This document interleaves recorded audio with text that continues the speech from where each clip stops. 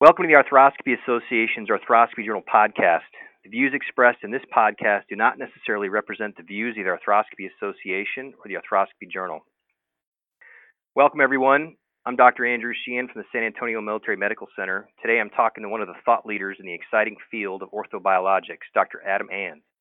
I've had the pleasure of listening to Dr. Ans speak on this topic on a number of occasions, and so I was particularly excited to read his paper entitled Exercise Mobilized Platelet-Rich Plasma. Short-term exercise increases stem cell and platelet concentrations in platelet-rich plasma, and learn more about yet another variable we should be considering when it comes to PRP. Dr. Ans, welcome to the podcast, and thanks for joining me. Andy, thanks for having me today.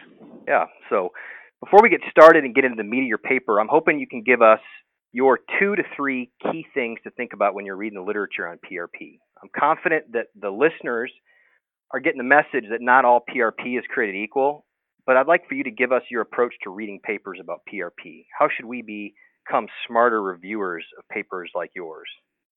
Well, with PRP, it's a term that we've labeled so many products with, and in my mind, I've gotten away from that term, and instead I think a point of care blood product, because I'm taking blood, and at the point of care, I'm making a product with it.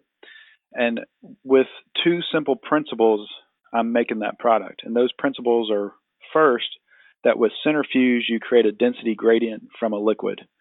And so if I take blood, it's got a number of different components within it. If I put it in a centrifuge, everything's going to layer out based upon their molecular weight, and the red blood cells are going to predominantly get pushed to the bottom. The lighter materials are going to stay towards the top, like plasma, and then the in-between layer, or the buffy coat, is typically where we harvest a product. So that first understanding of, hey, I'm putting a fluid in a centrifuge and it's going to layer out, is the first principle. And then the second principle is selective harvest. And by that I mean I'm going to select a component of what's layered out, and it's going to be my product. Understanding those 2 principles are all you really need to understand and maybe think about further when you read all these papers to understand exactly what product they're reporting on. And so that's one thing that I really liked about this paper. Figure 1, the whole intent of it was to help drive that point home. And so if that concept is still a little bit vague in your mind, look at Figure 1 from the article, because the purpose of Figure 1 was to help kind of drill that home, that, hey, we're taking that blood, we're spinning it, and if we spin it hard and long, like with the Buffy coat-based systems, you get a hard stack, which is predominantly platelet-poor plasma at the top. That Buffy coat, which has platelets and white blood cells and neutrophils in it, and then red blood cells at the bottom. And then if you alternatively take that blood and spin it a short time at say 5 minutes at 1500 RPM, you're going to get that top layer, which is basically plasma and platelets, and then that bottom layer. And that's the basis for plasma-based systems. So Figure 1, we really had a lot of fun with, and the whole purpose was to try and drive that point home so that readers could start thinking in those ways when they think about platelet-rich plasma. I see. And that distinction between the 2 then, and that figure really nicely defines, I think, why you typically get higher volumes of product with the plasma-based systems, correct? You got it. So with a system where you just do about a 5-minute spin at 1500 RPMs, you then select that top layer. You kind of have a top yellow layer and a bottom red layer. And you don't quite get a Buffy coat when you just do 5 minutes at 1500 RPM. But that's the basis for the majority of the plasma-based systems. Shorter spin, slower spin, and then you're taking all that top layer, which is a large volume. And that's typically the basis for the plasma-based PRPs, which are typically considered leukocyte-poor PRP. However, if you take that same sample of blood and you spin it harder and longer, you get that top layer, which is predominantly platelet-poor plasma, that middle Buffy coat, and then that bottom red blood cell stack. And the plasma or the Buffy coat-based systems take that Buffy coat, and it's their product, which has a whole lot of platelets in it, but also has other white blood cells and neutrophils as well, which it can be a little bit more reactive of a product. You hint at it in your discussion section, but tell us a little bit more about the impetus behind this study. What got your wheels turning and interested in studying this? Well, we know that an individual that exercises has a much different biology than an individual who does not exercise. And we started thinking along those lines when we were thinking about harvesting, whether we're talking about bone marrow or we're talking about blood. And then we started thinking about, well, I started looking at some of the physiologic literature out there that shows what happens when we have an acute bout of exercise. And we know that with acute bout of exercise, you get a sympathetic response in some instances, and that is accompanied by a cellular response too. And so we know that people's white blood cells spike when right after an acute bout of exercise. Well, that got us thinking, well, maybe it's more than just a white blood cell spike. Maybe you are mobilizing some cells to your bloodstream. And this is something that's been sorted out in other domains of literature, but we haven't really brought to orthopedics. So that's what got my wheels turning. And then we started thinking about, well, we know PRP is different based upon the individual, and we know that we can't more than minimally manipulate blood due to FDA constraints. But what if we could more than minimally manipulate the patient before we drew their blood?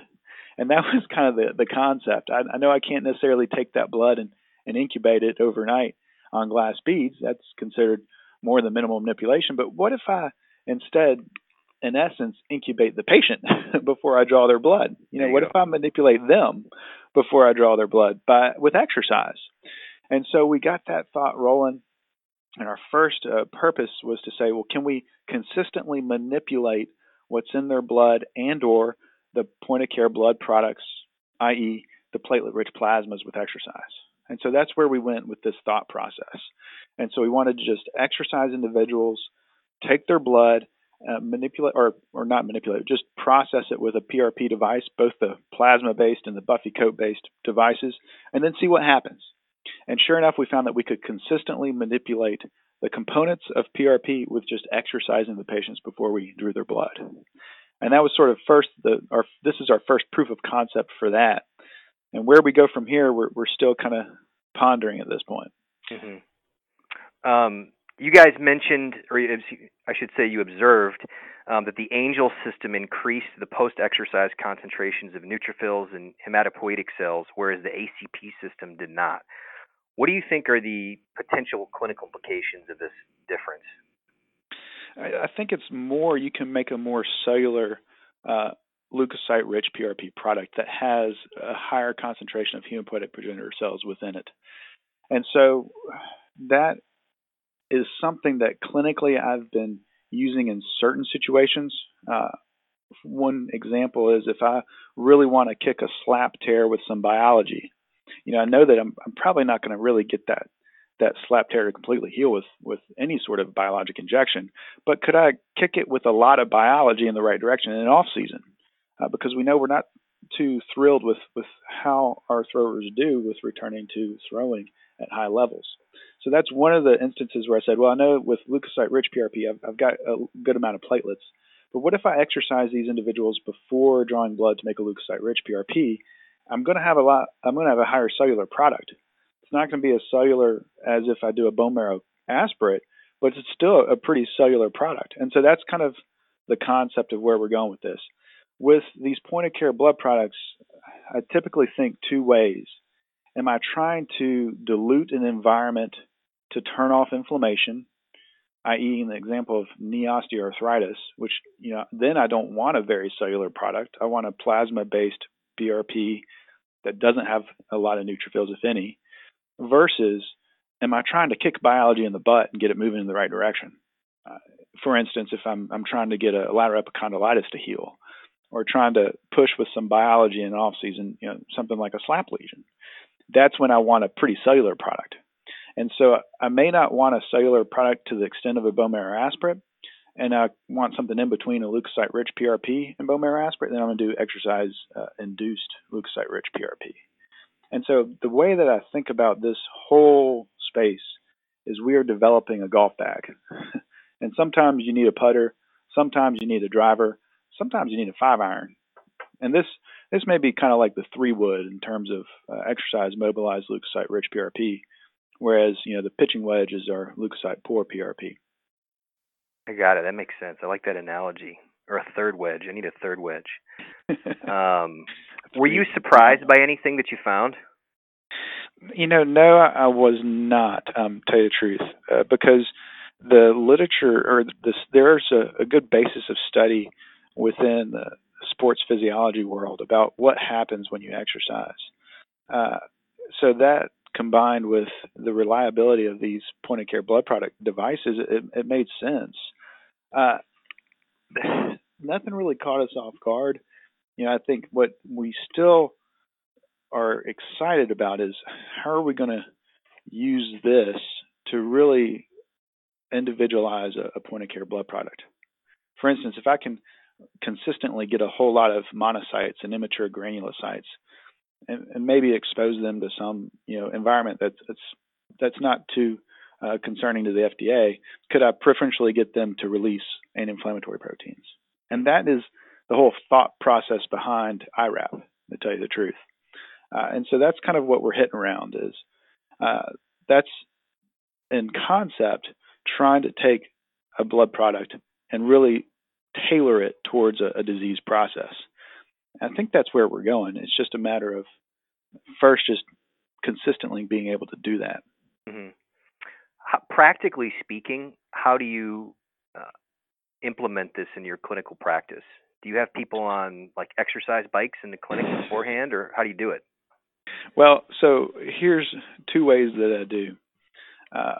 One, practically speaking, because I definitely try and practice medicine in a practical way because we have to as orthopedic surgeons. Mm-hmm. One thing that works very well for osteoarthritis in clinical practice is leukocyte poor PRP. If you've got a device that only takes you 5 minutes to make, because then you can really run a clinic in an efficient manner. And so that's something that I use routinely, and it works very well. If you have one of these devices that makes you a leukocyte poor PRP in 5 minutes, and I think the price point should be low so that the patients can get it, it's something that you can really move into your practice. And I've found that my clinical practice seems to reflect what Pat Smith published with his experience. A 3-injection series of leukocyte poor PRP at this point has the most evidence and is the best of what's around for osteoarthritis. So clinically, understanding these point-of-care blood products helps you understand how that's going to help your patients with that indication. In terms of with leukocyte-rich PRP, in this study, at this point, when I've got someone who's got a good biologic system, they're a good athletic person with some good biology, I am exercising in some instances when I really want a pretty cellular product that I'm gonna hit one of these pathologies with, such as a SLAP lesion, as an example. The other side of that coin is if you are kind of moving towards the idea of bone marrow aspirate and using it in your clinical practice, at this point, I'm not too impressed with the literature of bone marrow aspirate for OA, because the studies at this point are predominantly older sedentary individuals. Mm-hmm. Where I'm going with that is if you are really wanting to use a bone marrow aspirate product for, say, arthritis, try and pre-treat that person with exercise for about 30 days. Because you're going to really improve the cellularity of what's in their bone marrow if you do that. And so if you do have someone who's, say, in their mid-60s with knee OA, think about getting that person's bone marrow ramped up before you do a bone marrow aspirate, if that's sort of what you or they are convinced they need for their knee. However, practically speaking, leukocyte poor PRP for knee OA is a pretty effective treatment from my experience and from the literature too. So rev their engine up if you want to get the biggest bang. You want more biology. You got just consider their exercise baseline when you think about different treatments for them.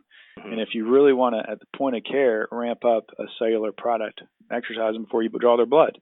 But it's a very rare instances where I'm doing that. Not every time I pull blood for a PRP for sure. And also in instances where I've got someone who really wants a bone marrow for their knee. And usually I'm kind of saying, well, first consider leukocyte poor PRP. But if that's what we want to do, consider having exercise for 30 days or so before I pull your bone marrow, because I know your bone marrow is going to be a much more cellular product if we do that. Well, Dr. Ans, this was great. I really appreciate your time this evening and clarifying some of these more salient points. And thanks for expanding our knowledge and hopefully increasing or continue to increase interest in our listeners for this promising innovation. Hey, my pleasure. Anytime. Yeah. So, his article entitled "Exercise Mobilized Platelet-Rich Plasma: Short-Term Exercise Increases Stem Cell and Platelet Concentrations in Platelet-Rich Plasma" was published in January 2019 edition of the Arthroscopy Journal and can be accessed online at www.arthroscopyjournal.org. Thank you all for joining us and have a good evening.